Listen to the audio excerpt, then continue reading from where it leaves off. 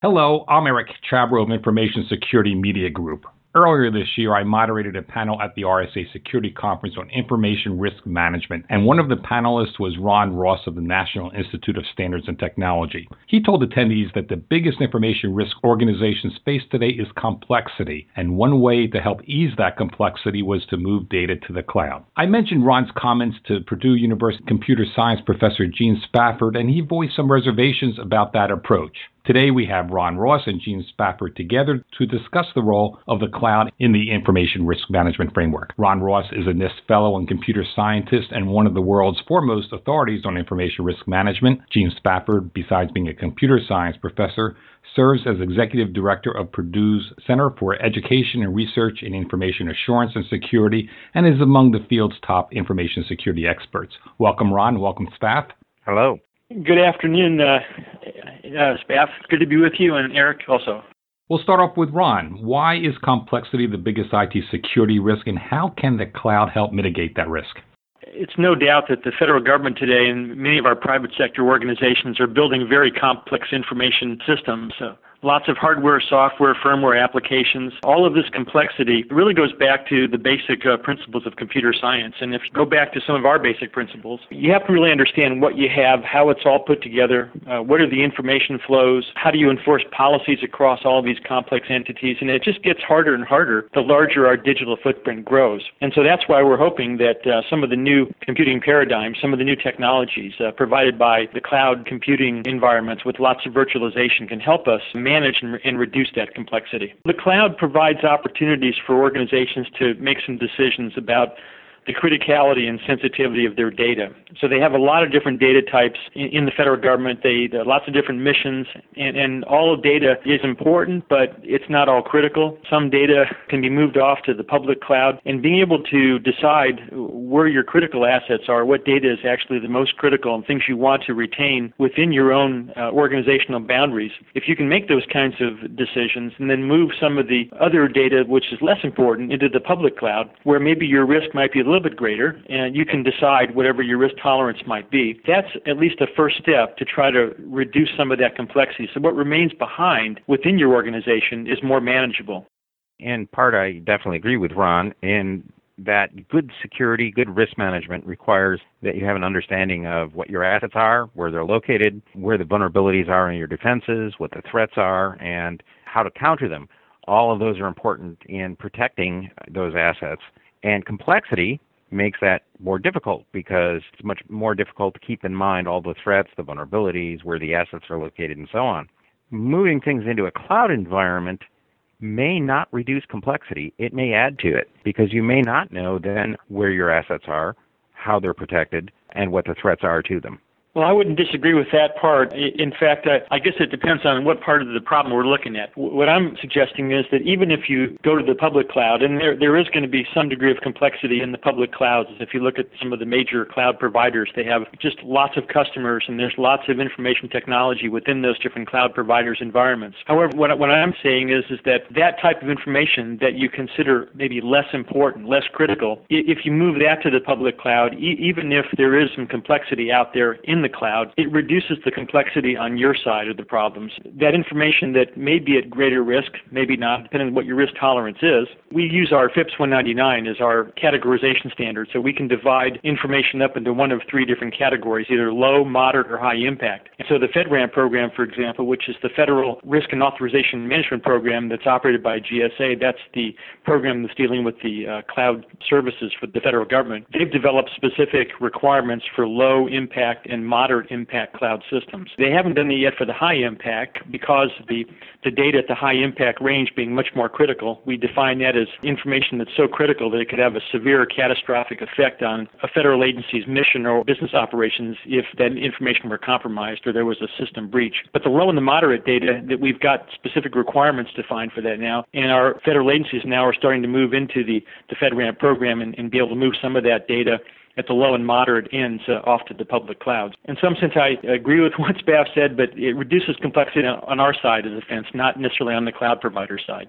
And I think your remarks there actually illustrate two of the problems that I have, particularly when people are talking about the cloud being more secure or providing simplification. You qualified that in two ways. First of all, you said moving the low and moderate risk. So first of all, you have to understand the criticality of your services and data sufficiently well that you can determine which ones you might move.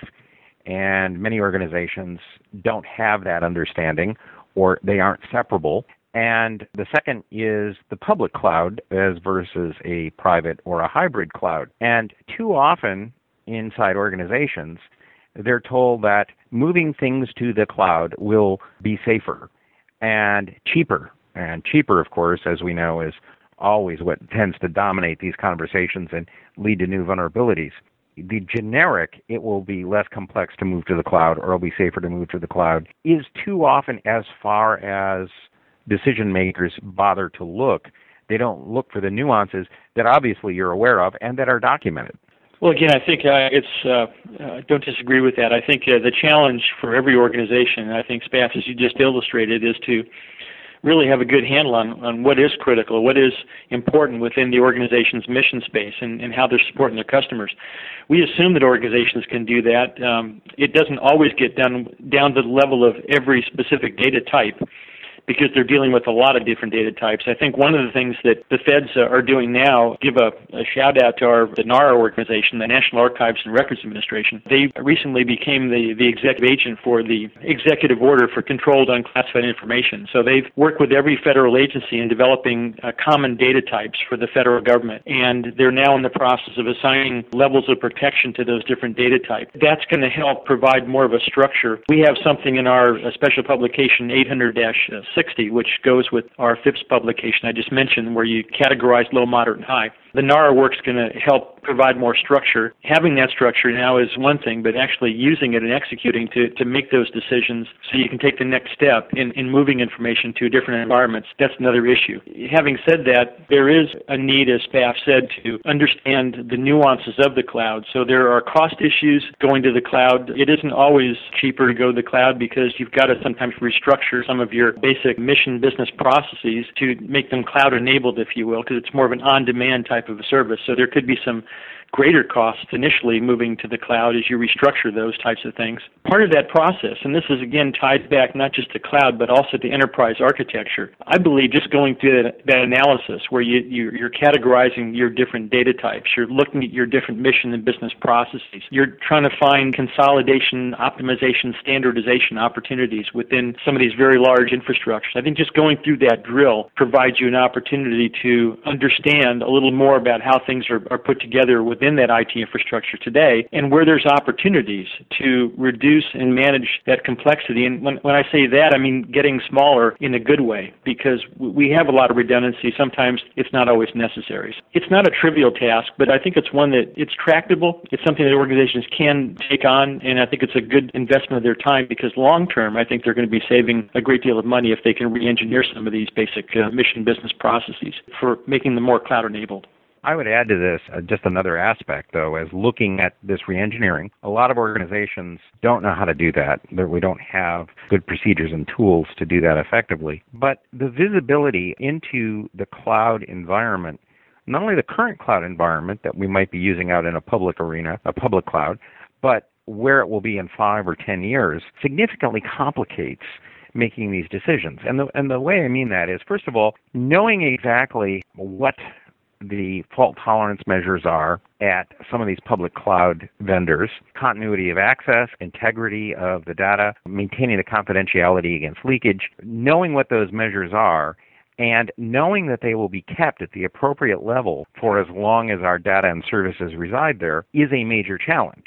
The cloud providers doing this as a contractual service will have certainly service guarantees written into a contract, but for things that are very valuable, there is the chance that the cloud provider can mess up, possibly even go out of business, and the recourse that's normally contractually available can be far less than the value of the services and the data, and even being able to retrieve them. Having a cloud provider, for instance, go out of business or have all of their disks confiscated by a law enforcement agency is a contingency that is very difficult for many organizations to plan for or to think about, particularly several years down the line.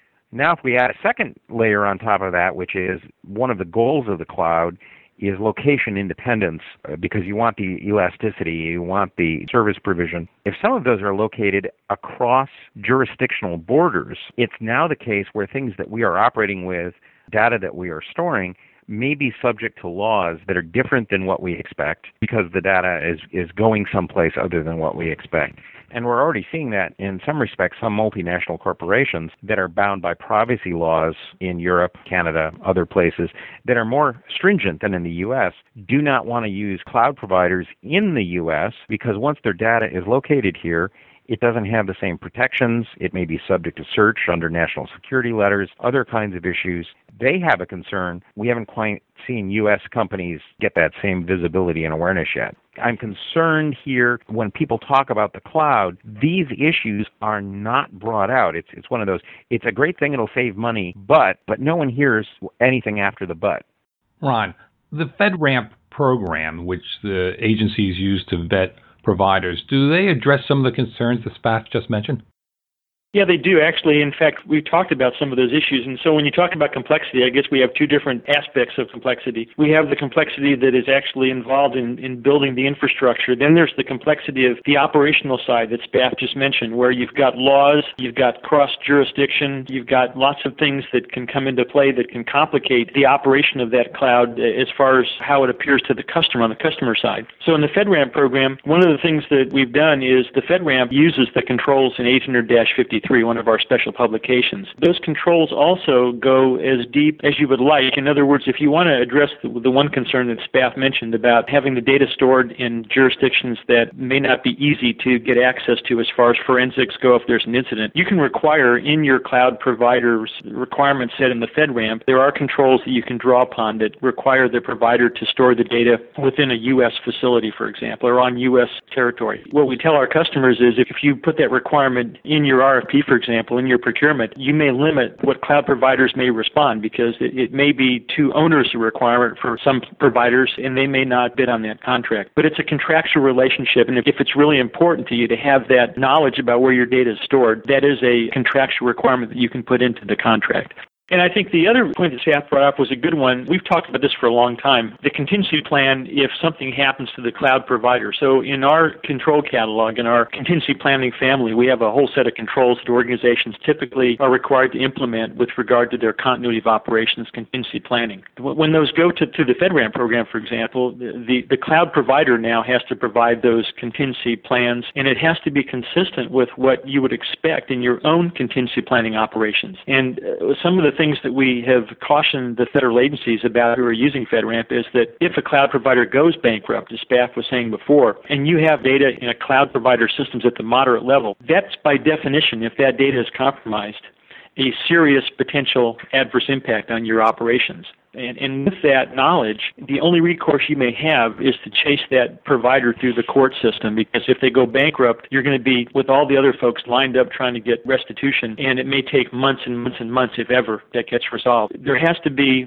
that consideration has to be on the table if you're putting moderate level data into the cloud. And I think Spath makes a good point that visibility doesn't always come about for every organization that may be potentially thinking about going to the cloud. So these are issues that we should be talking about. Then when you go into that relationship, that contract with the cloud provider, you go with your eyes wide open. You understand what the implications are if that provider goes belly up, or if that facility has a fire, or there's an earthquake and the cloud provider services are down. What's their backup plan? There are ways to do that and do it in a manageable way with regard to your risk tolerance.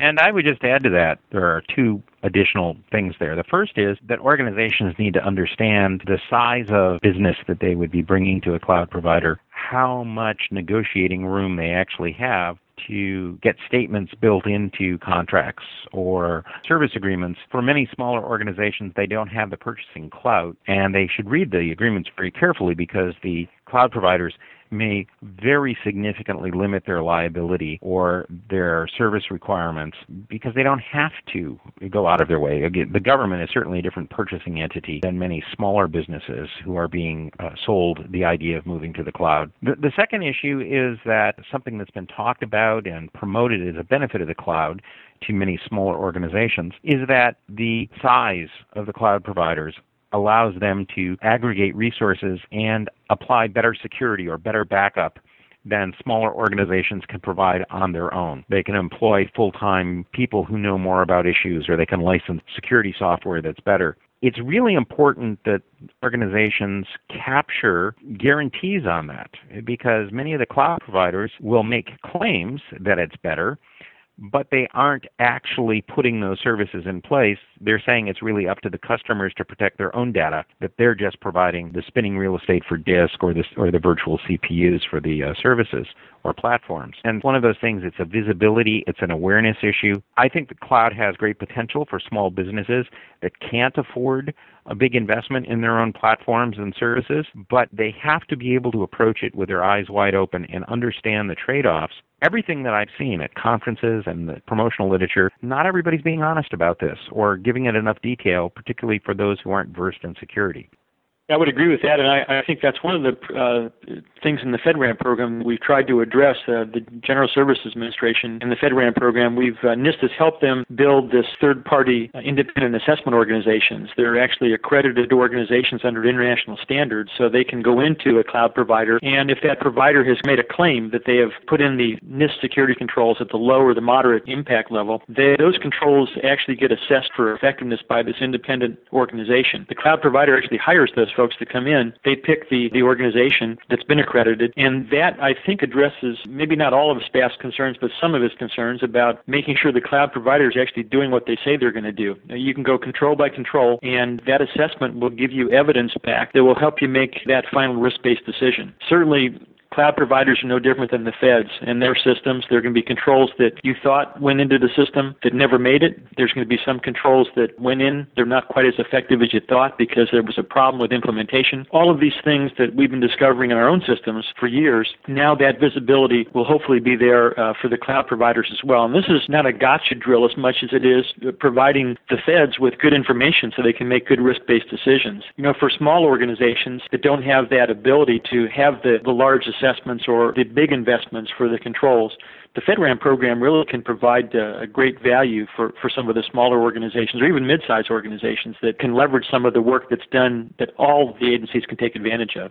We'll continue this exchange of ideas on the role cloud computing plays in addressing complexity in the information risk management framework in a future episode of this podcast. Please be on the lookout for it.